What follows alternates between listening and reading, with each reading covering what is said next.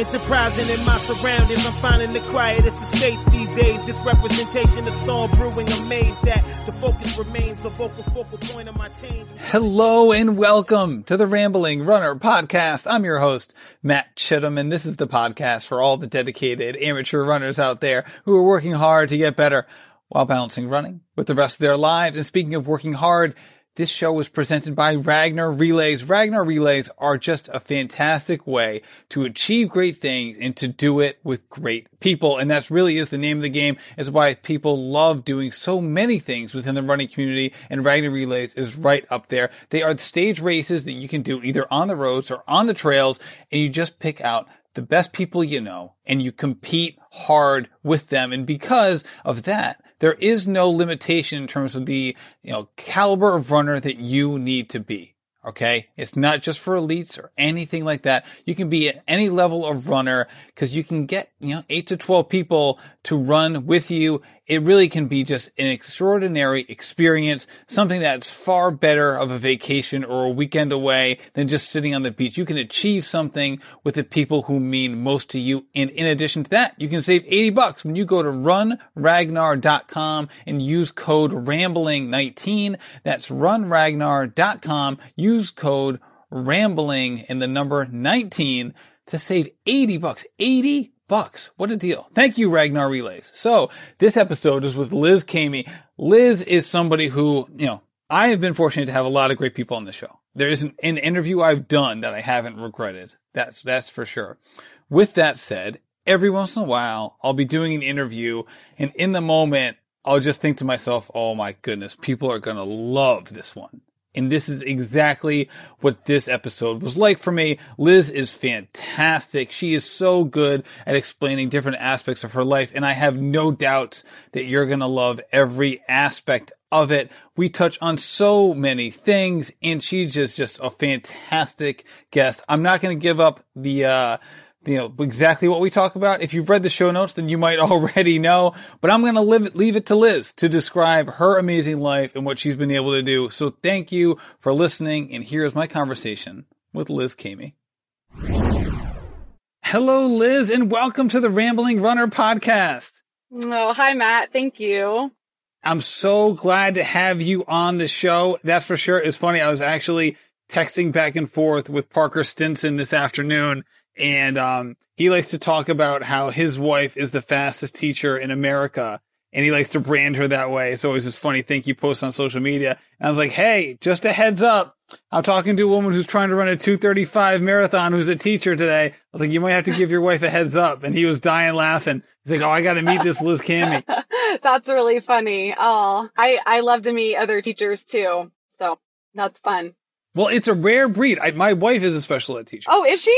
Yeah, she is. So I get to see it firsthand. That's for sure. So you are a special ed teacher. What do you teach and what ages do you teach in? So, I've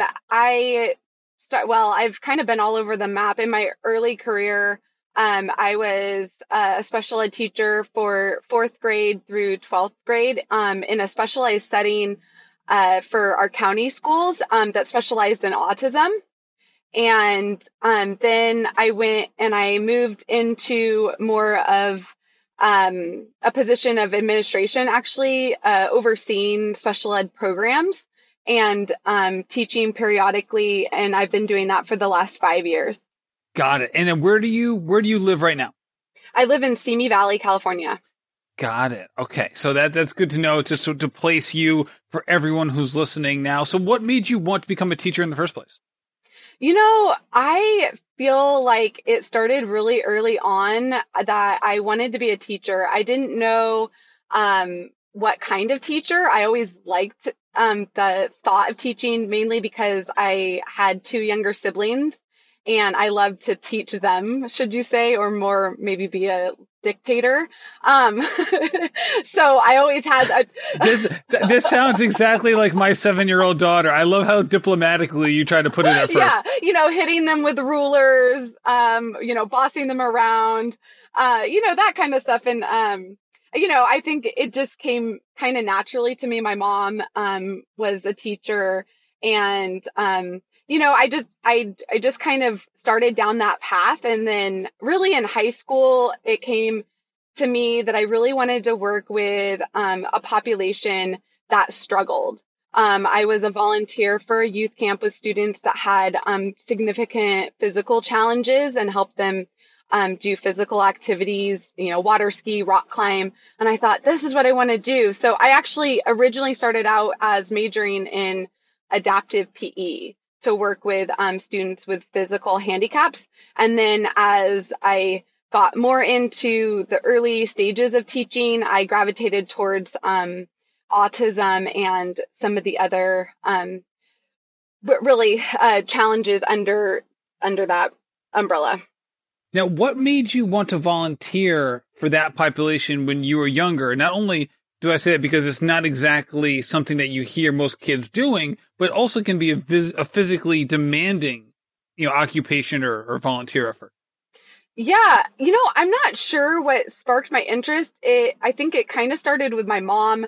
I grew up in Chico, California, and we have a university, Chico State there, and they have a wonderful program.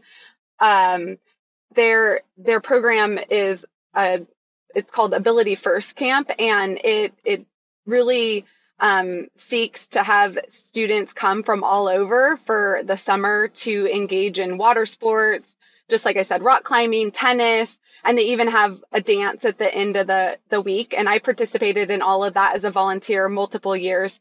And I think that was mainly facilitated in the beginning by my parents, but then as the years went on, I continued to want to do that. So you just continued down that path and you never kind of grew tired of it? You just embraced it more and more?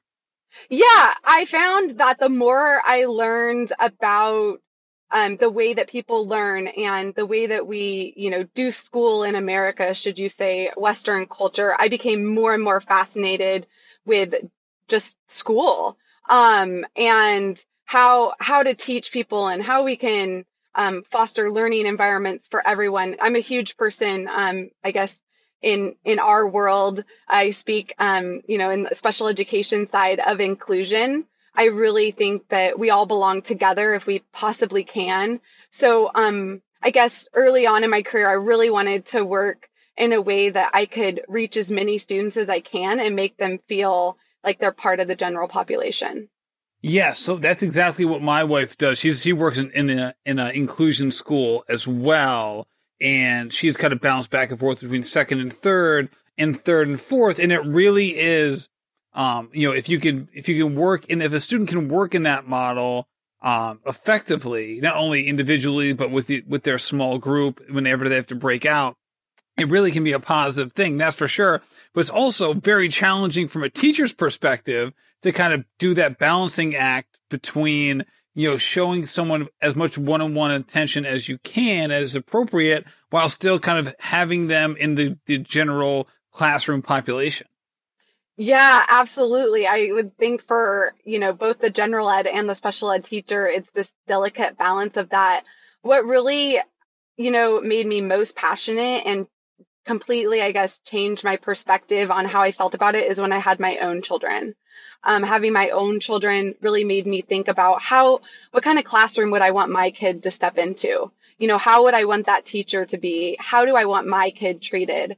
And from then on out, I looked at every student like this was my own kid.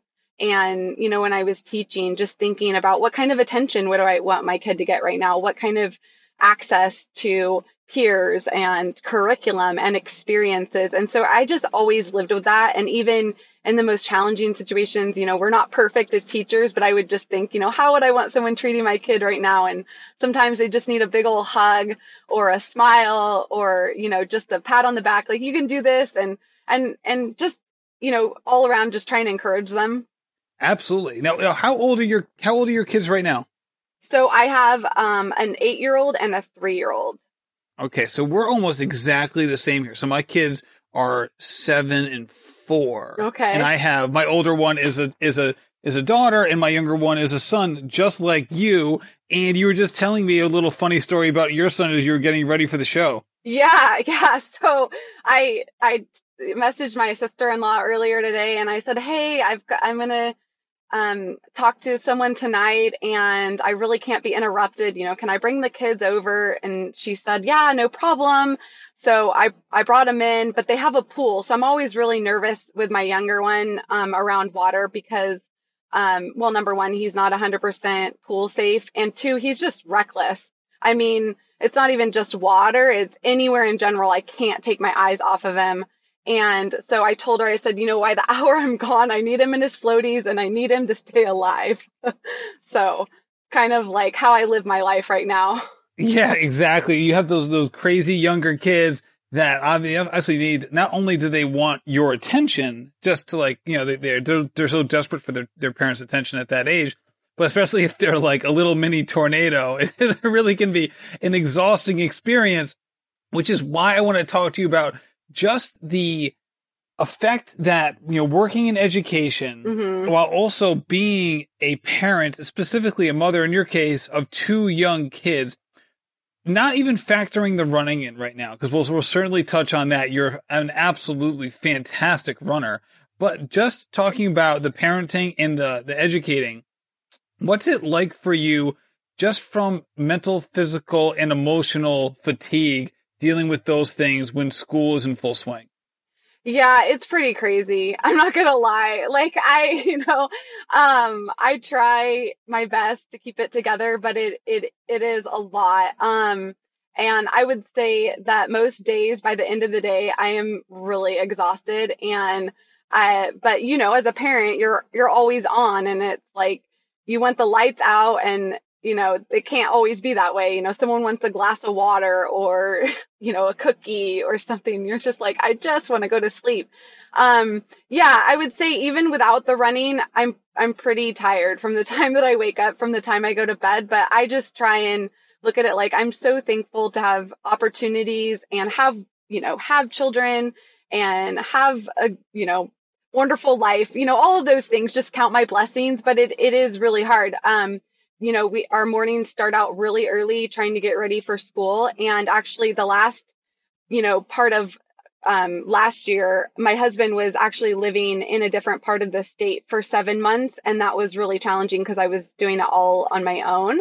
And so, I mean, we just had to be super organized from the time that we left the house, at 7:30 in the morning until most evenings I would get home late. And so trying to manage, you think about it, lunches, where people need to be and I need to be on for work, and then dinner and laundry and swimming lessons and all of those things. So it can be very exhausting. I would say the night before my husband came home, I really tried to not complain about how tired or anything that I had going on.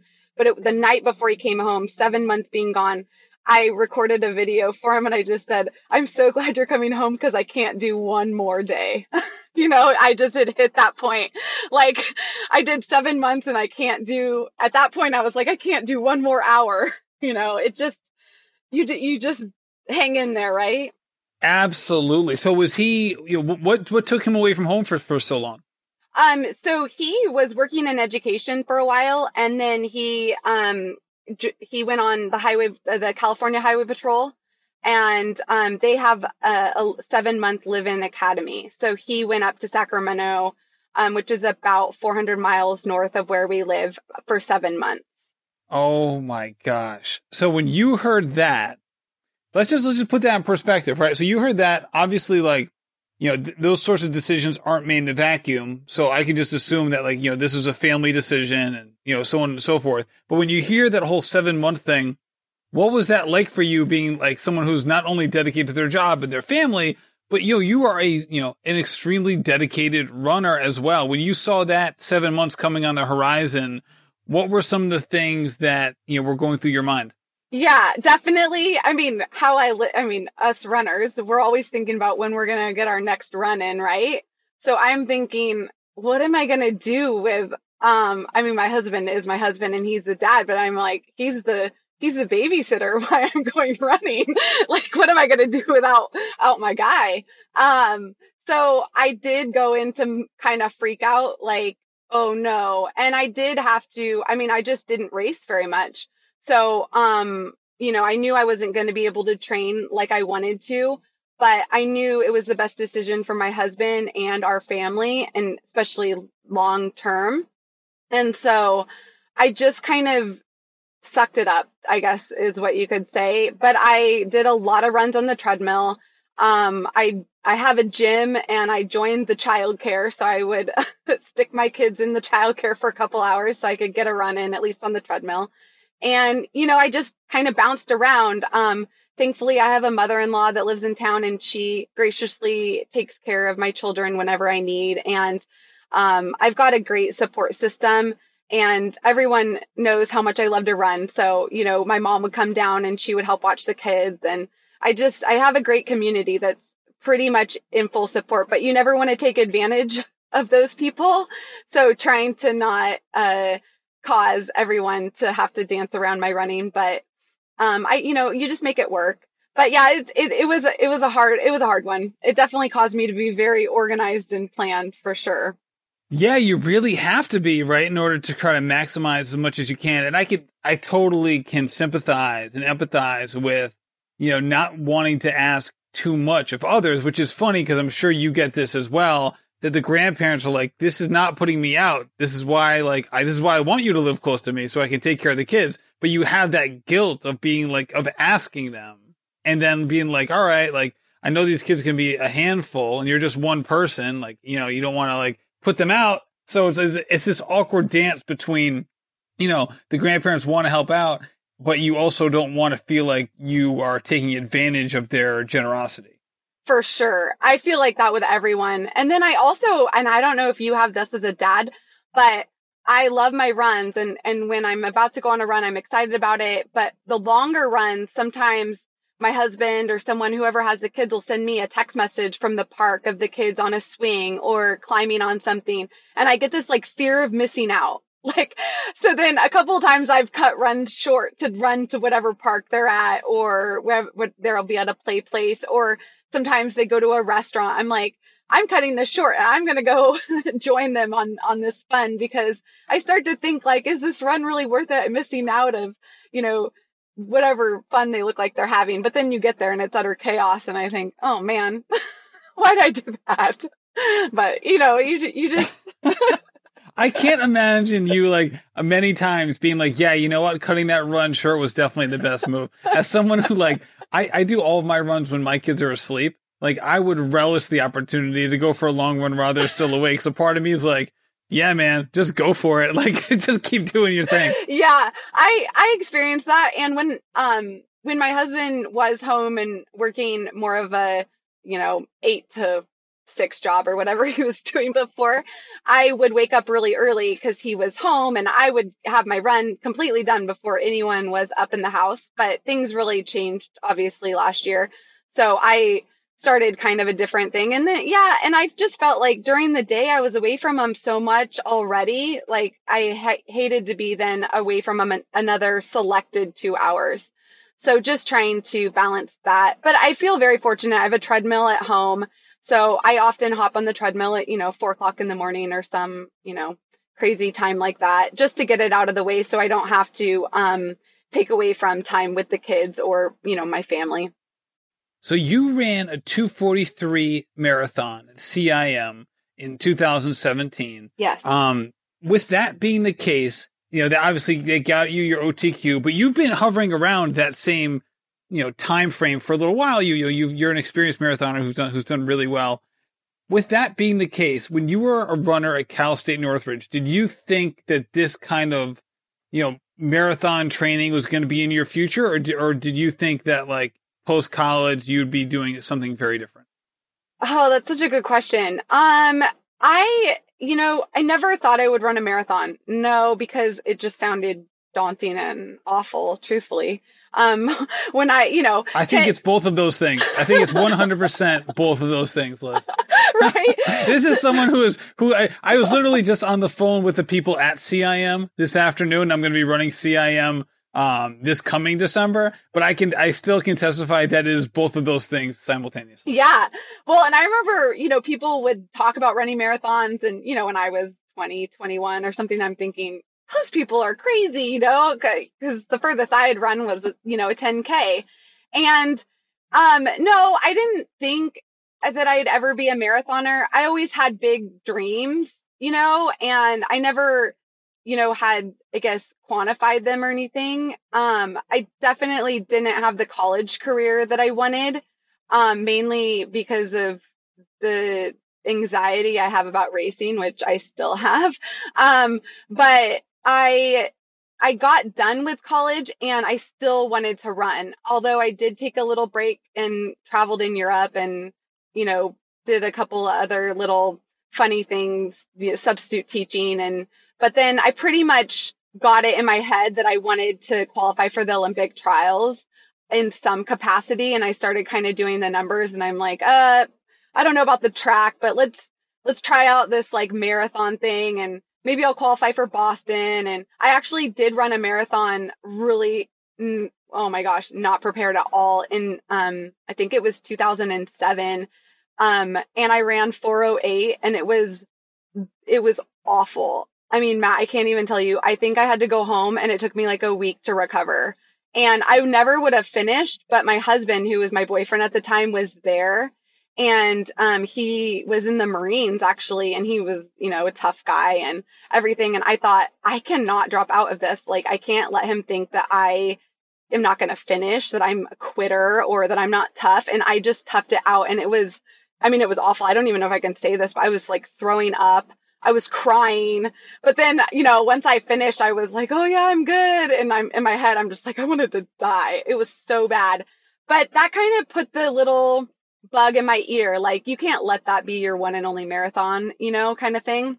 And so then I kind of got it in me that I was going to start working towards that. I think for me, the Boston standard was 3:35 and my next race, I ran that. And then, I just slowly started chipping away, but then I got pregnant. So, that's what got the, wheels going. But yeah, I got kind of down to those lower times. And then, life started happening. So how did race anxiety first start manifesting itself? Oh gosh. When I was a young child, I don't know if you have race anxiety or anything, but I always as a kid had that kind of scared to fail mentality. And I remember even as a small child having it, like not necessarily being able to put words to it, but I was always afraid to disappoint, whether it be my parents or a teacher or whoever, a friend. I never wanted anyone to be disappointed with me. And so once I started, engaging in sports, I played basketball and tennis and I did soccer and I started to run, in middle school, high school. Once I, started being competitive, I realized like, I don't know if I can do this because I hated, I was fine in practice, but anytime it came to a game or it came to a race, I would, start to get so nervous, like almost the point where, I mean, truthfully in high school, I don't even know if I should admit this because I don't want anyone to know this, but I will. I would occasionally miss a race on the track, like, and say I didn't hear the calls for it because I was so crippled with fear. And that really continued. I mean, I still have it now, but I'm so thankful for Dr. Carol Dweck and her book Mindset. And I don't know if you've read it or if you're aware of Dr. Dweck's work, but she's really helped me overcome some of those fears. And then just getting older and having kids and all of that has helped me be willing to put myself out there and take risks and not see failure as failure, but as a means to always get better. And then like, I don't want my kids to adopt that same sense of like failure and for them to know, like, no matter what, like you're never going to let me down. You know what I mean? Like effort is better than anything. Right.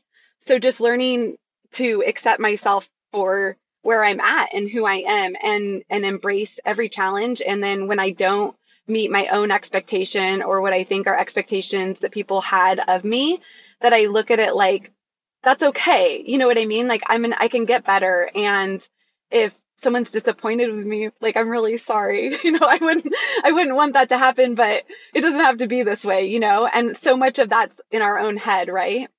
Yeah, I think you're absolutely right when you say it's in your own head, because like you just mentioned, like you don't want to pass on in some way accidentally that your kids would feel the same anxiety you did. But do you feel like you somehow had that sort of like people pleasing, scared to fail, feeling because your parents were putting pressure on you? No, never. And that's what's so weird about it. My parents are wonderful, and I wouldn't be still racing today if it weren't for them. They were always encouraging, and in fact, like they never, I mean, their love or how proud, whatever, they were of me was never contingent on performance. Actually, like when I didn't do well is when they were the most nice and caring for me, and I remember when I would get so defeated, I wouldn't have a good race or I'd be disappointed. My mom would just be like, "Oh, let's go out to eat," or let's, go shopping, or, they were always, both my parents were so loving and gracious no matter what. And they just wanted me to keep trying. And then if I was so miserable, they used to just tell me, when the season's over, then quit, whatever it was. But I never, it was like almost like that permission to quit gave me more fuel. Like, no, I'm going to keep going. I'm not a quitter. I'm not going to give up. So I always had that voice in the back of my head, like, just keep trying, just keep, moving forward. And, I've kind of used that momentum. I guess, I've been running 25 years now. So, the ups and downs, and you start to realize like you have good seasons and bad seasons. And sometimes the lows last a really long time. And that's why when things are good, I mean, soak it up and love it, because it might not come around again, ever, who knows? And how did it affect you once you got to college? I just had those same fears. And I mean, I'm sure everyone has a different belief or philosophy, but, I went away to college. I was just 18 years old, and I look back and I was still so young. I was kind of a late bloomer on all ends, not just in terms of my athletic performance, but just socially, emotionally. And I think I spent the better part of my college career just kind of figuring things out. And I think that went for running as well. I had some good races, but I don't think I definitely didn't race consistent. I was all over, again, crippled by fear and anxiety. And so, I ran at a Division I school and conference, and I mean, people are so good, and I was always really intimidated. And instead of looking at it like I do now, like I have the opportunity to race with fast people, like I can race fast too, just hang on. I looked at it like, oh my gosh, I just would freak out. And I think that really hurt me in terms of my performance in college. And always, one of the reasons I've loved to run even now is socially. I've met a lot of people. I love meeting people at races. And in college, I think I enjoyed more of my team and my friends and the aspect of having, social friendships than I did the competition, maybe. Because I always practiced really well. It was, practice went great. And then it would come time to race. I'm sure my coach is going, what is going on with Liz? She's such a head case, and I kind of was. So there's truth to that. So what about the races specifically would be difficult for you to overcome? And I'll just throw out some examples. Like, was it one of those things where like you just would have like dead legs and you wouldn't be able to perform, you weren't really quite as snappy as before? Or would it be coming more like, all right, when things got tough in the race, you would back down, as opposed to like, fighting through some of the difficult spots to get to, when things kind of open up for yourself and kind of digging in past your perceived limits and stuff like that? Yeah, I think it was kind of a little bit of both. I don't really know. I've never been afraid to work hard. And even when I was younger, I mean, I would work out until, I would fall over. And I was never afraid to really push myself. But I think that when it got time to have big races, I always raced really well in the beginning of the season. And then progressively, it was like I had nothing left to finish out the season. And I think that I would kind of self-sabotage. It was like I never tapered well. I would always, do extra runs, or, I would think, oh, I'm not prepared enough. for conference, or I need to do more. And so I would just add on a bunch of things. And I did that for a long time. So it was almost kind of like self-sabotage. So yeah, I would get out there and I wouldn't be fresh. I'd be tired. And then mentally I would just go, oh, I would just kind of give up. And I wouldn't want to, but I didn't know how to overcome it, if that makes sense.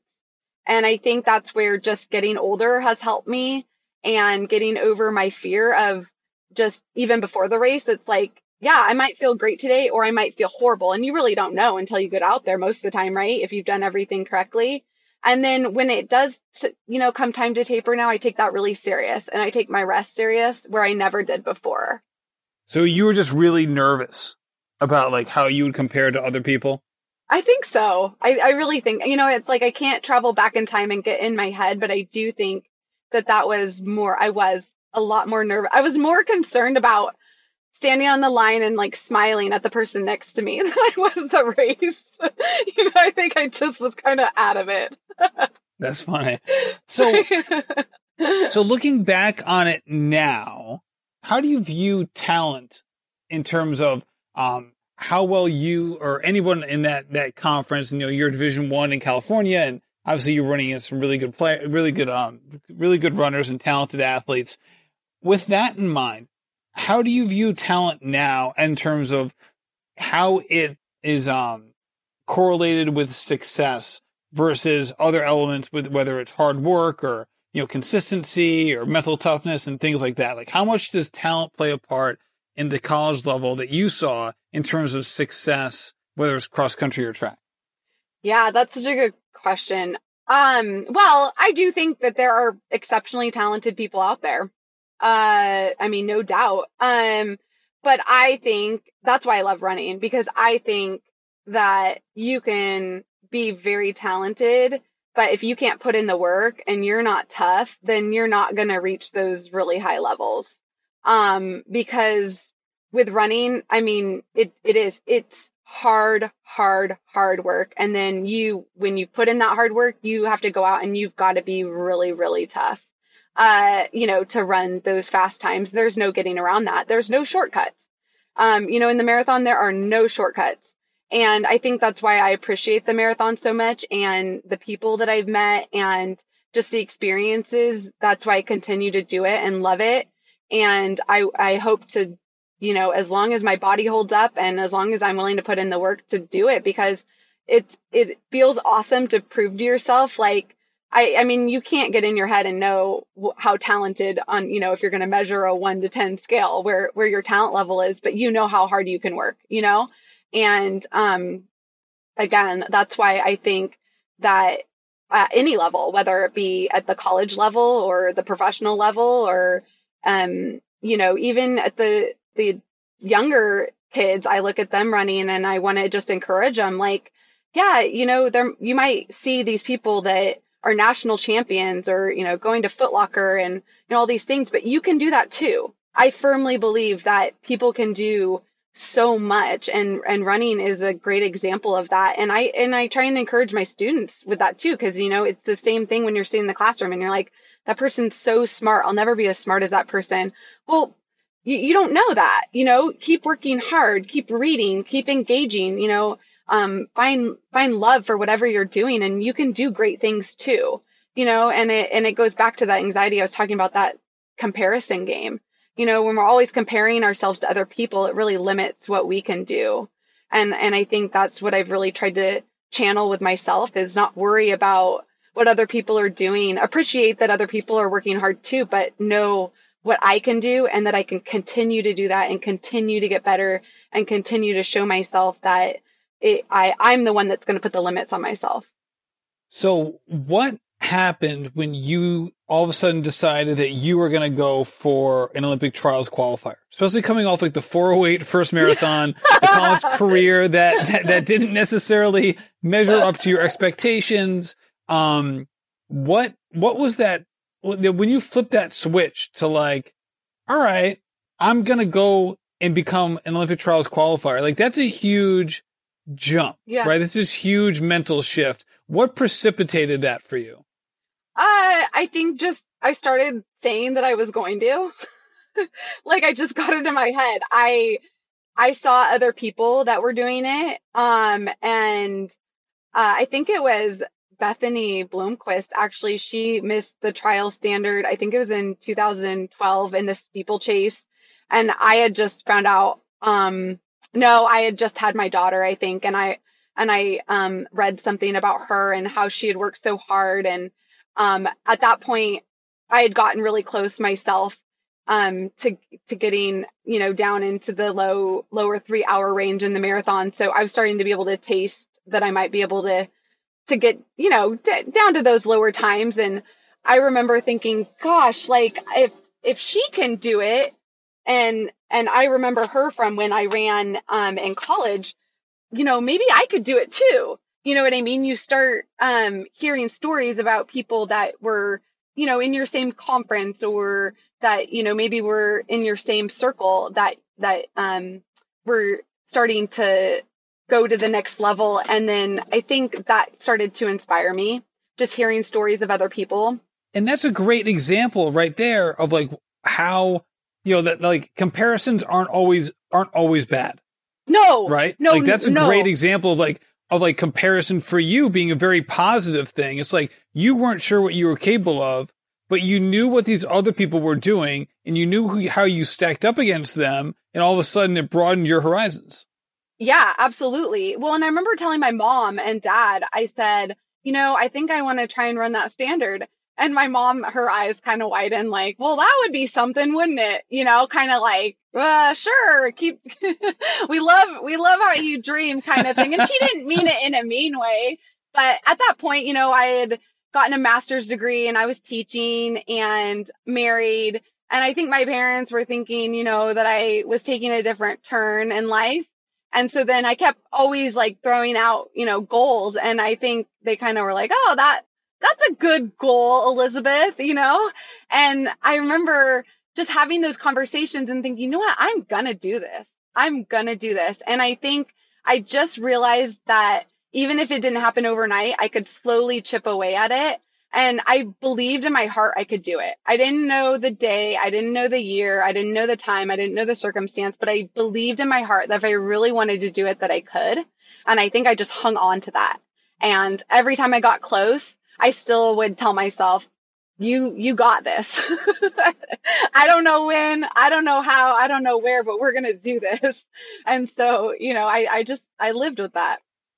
So you talked earlier about toughness. What is what aspect of your running career are you most proud of in regards to toughness or overcoming something?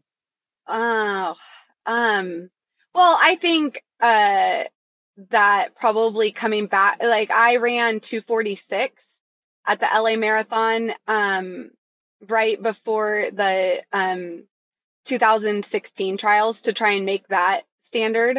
And, it was a really hot day in LA and I was ready to run. I mean, I think my body was in condition to run, 2:41, 2:40, and I just couldn't do it. It was hot and it was not a good day for really anyone, on that course. And so it was 2015. Anyway, I walked away really disappointed, but I thought, you know what, I'll come back again and I will, train. And I think I had my eyes, on Grandma's marathon in 2015 to try and run it. And, I started working up for that. And then I found out, in May, that I was pregnant. And so, surprise! I know. And so, obviously that dream quickly went away because I realized, I'm pregnant. I'm going to spend the rest of 2015 pregnant with a baby coming right around, the 2016 trials. It's done. It's over. And I think I grieved for like 30 seconds. I mean, I was sad, but I was immediately, happy because here I was going to have my second child. And my husband, loves the running and he's so happy for me, but he's not a runner himself. So it's not like we sit around talking running all the time. So for me to sit around and feel sorry for myself about, where I gotten and where I wanted to be, he really wasn't like not they wouldn't be sympathetic to me, but it just wasn't something he was going to entertain.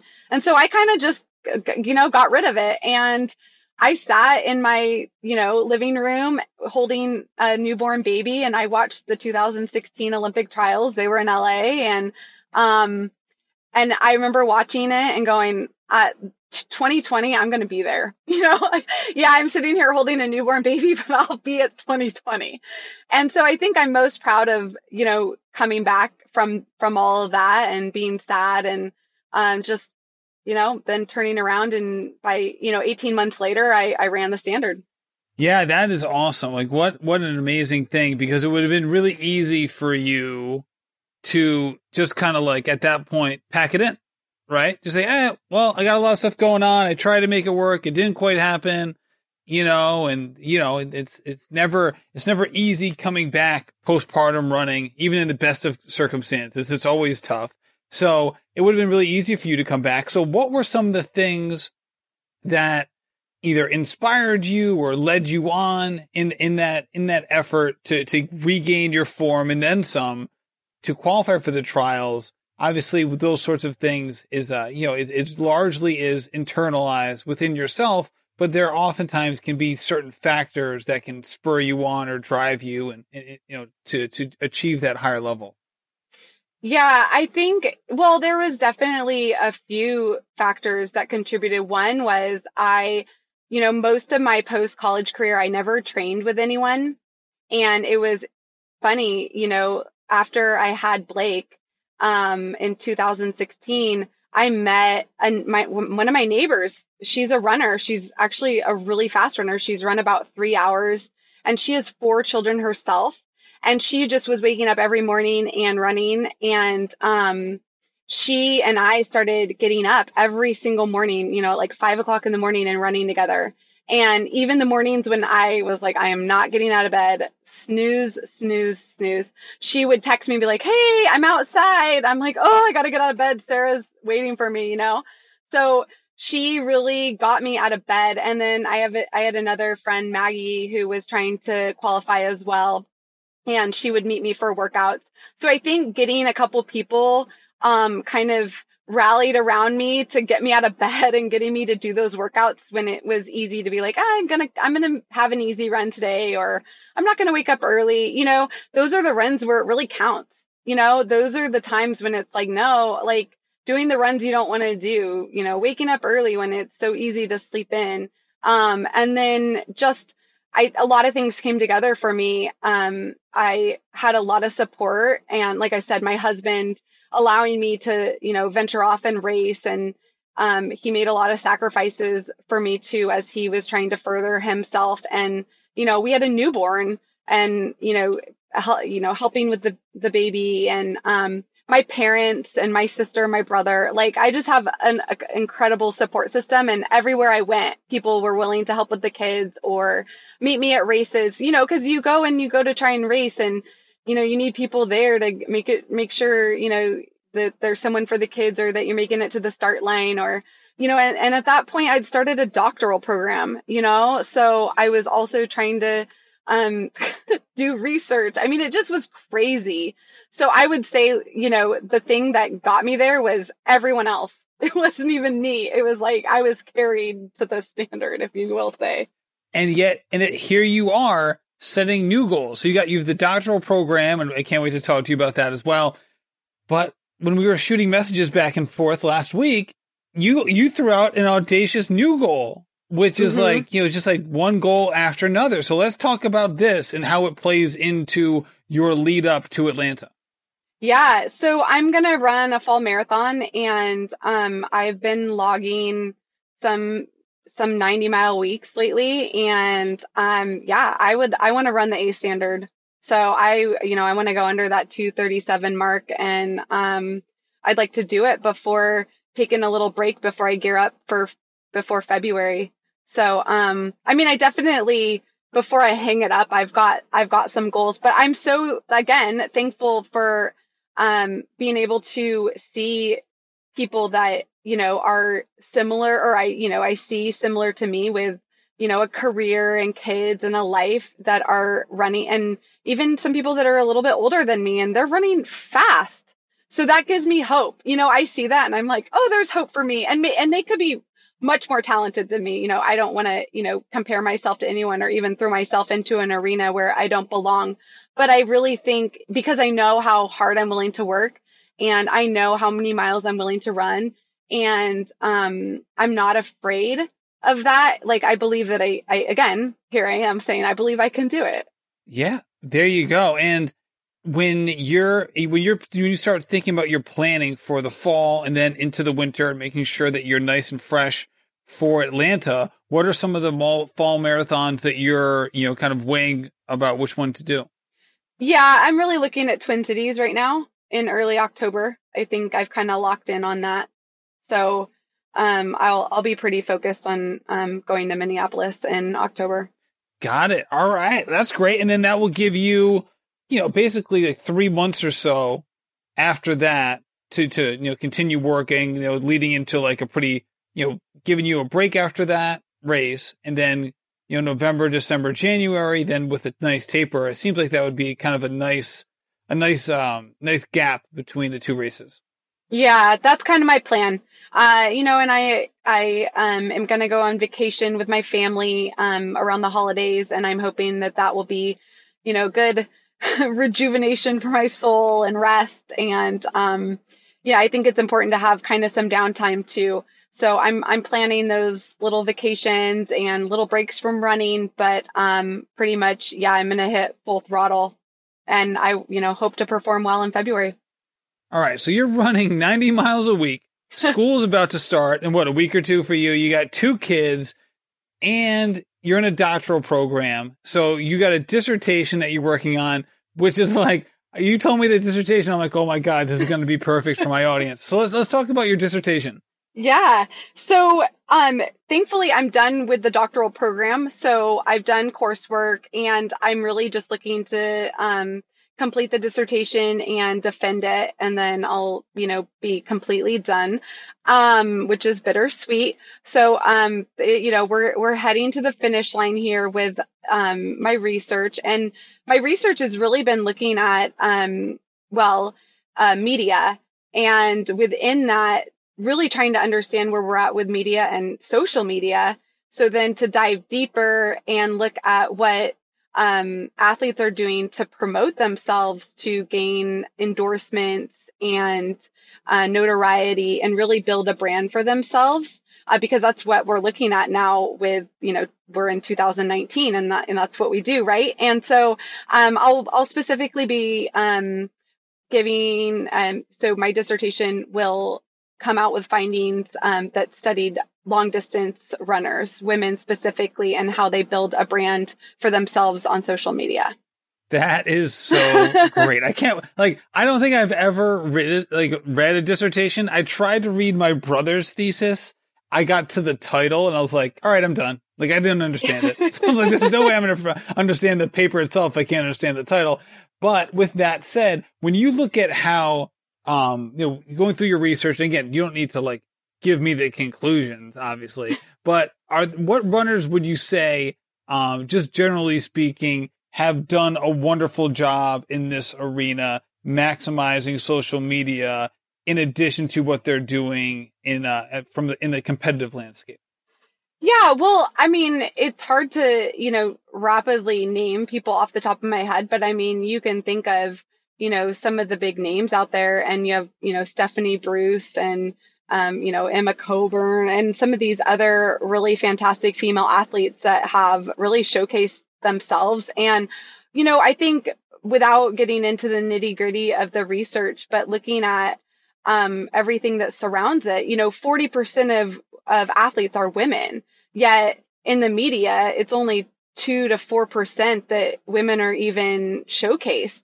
And you think about, even going, to talk about the Women's World Cup and that the tickets were sold out within 24 hours. I mean, so just all those things, I really want to promote awareness for women's athletics. And obviously, I have a daughter now and I'm thinking about her future and just that how we can really showcase women and what they have to offer.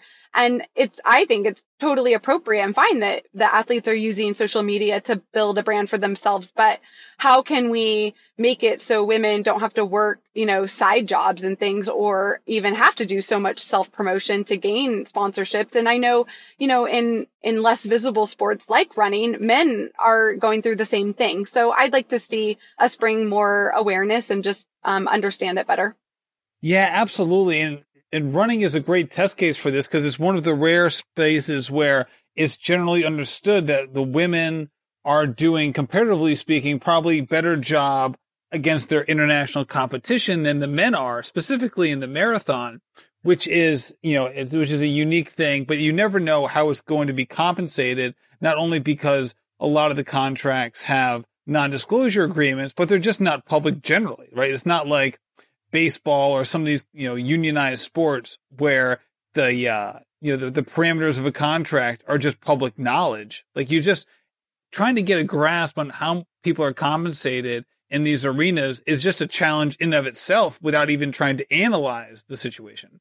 Yeah, of course. So, I mean, a lot of that is, obviously in the literature that surrounds it. And then also, again, without going into too much detail, but just the types of posts that people are expected to do and how people gain notoriety and what's the right way to even showcase a sport and what are we showcasing? Are we showcasing our athleticism or something else?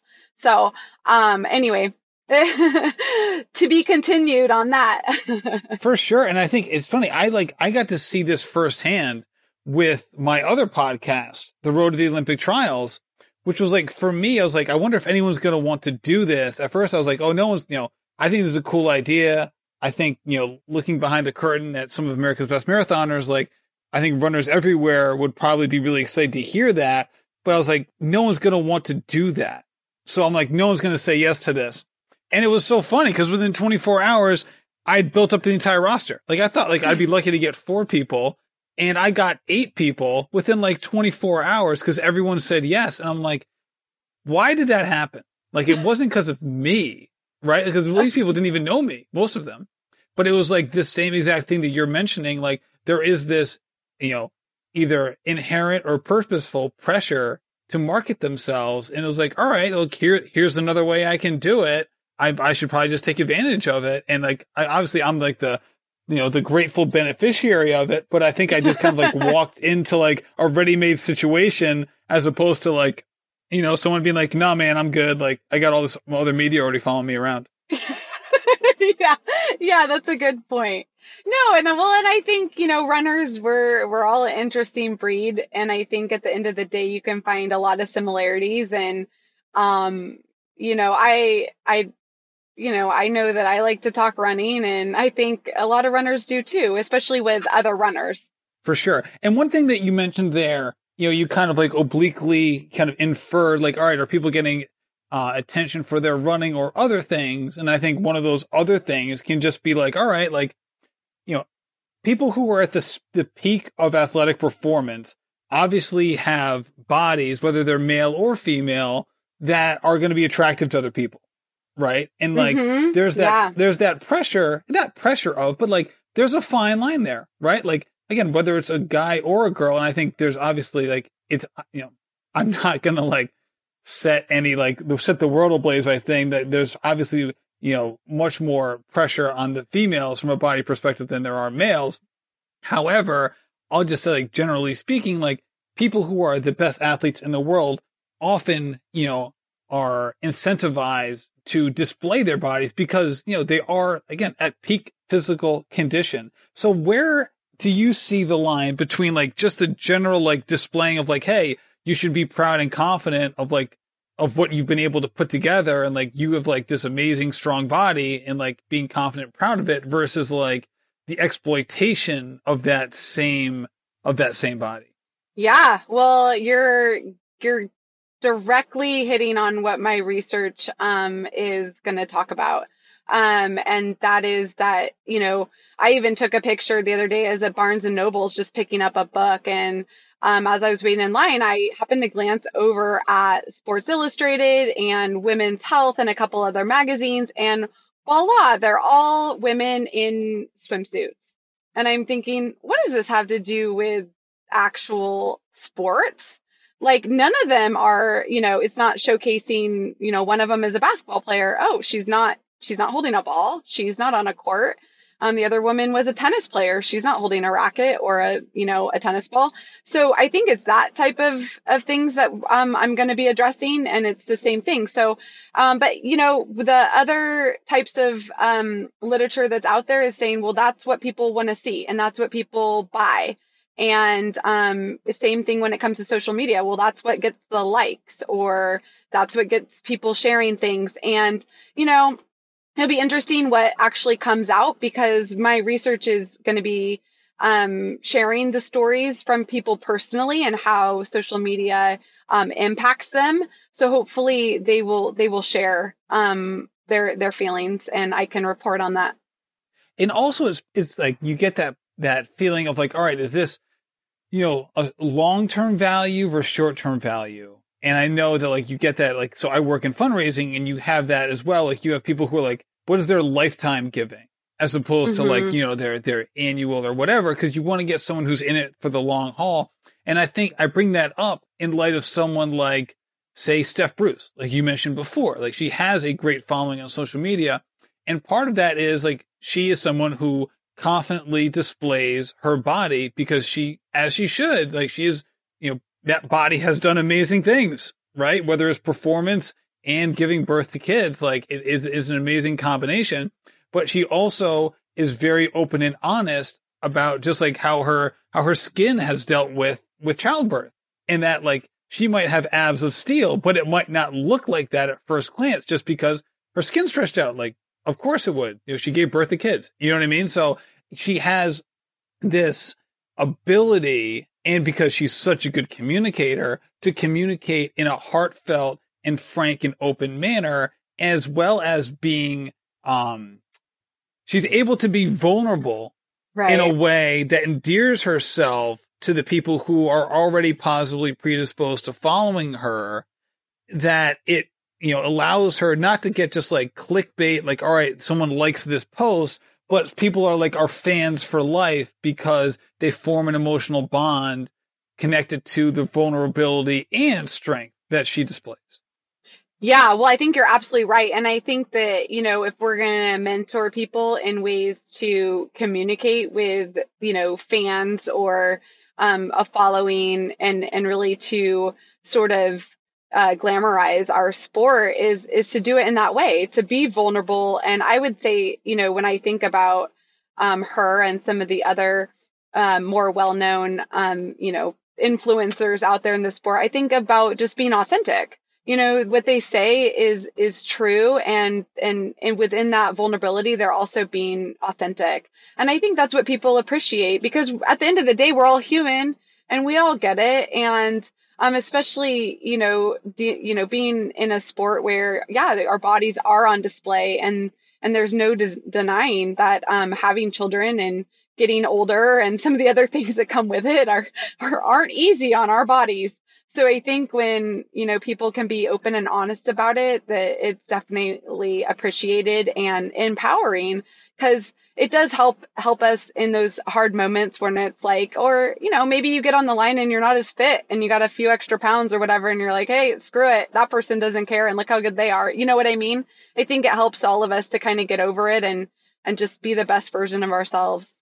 Well said, Liz. Thank you so much for coming on the show, and I can't wait to root you on in the fall at Twin Cities and then moving forward towards Atlanta. Oh, thanks so much, Matt. It was awesome talking to you. Liz, thank you so much for coming on the show. Also, thank you so much to our sponsors, Ragnar Relays, Megaton Coffee, and Tune Up CBD. I cannot thank them enough for supporting the show. Please, if you like the show, check them out. I'm telling you, I love Megaton Coffee. I drink it every morning. I use Tune Up CBD twice a day, and I'm so anxious to do a Ragnar relay race. I gotta be honest, I'm a little hesitant to do it during my marathon build-up, but I'm definitely gonna do it. Within the next calendar year, I'm definitely gonna do a Ragnar relay race.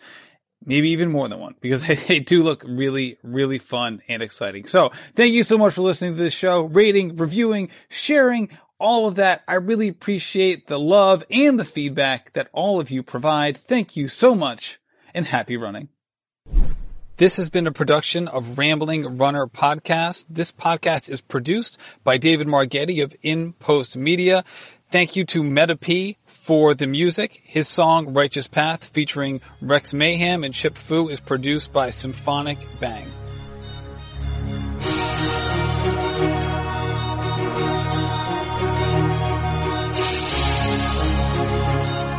Yeah.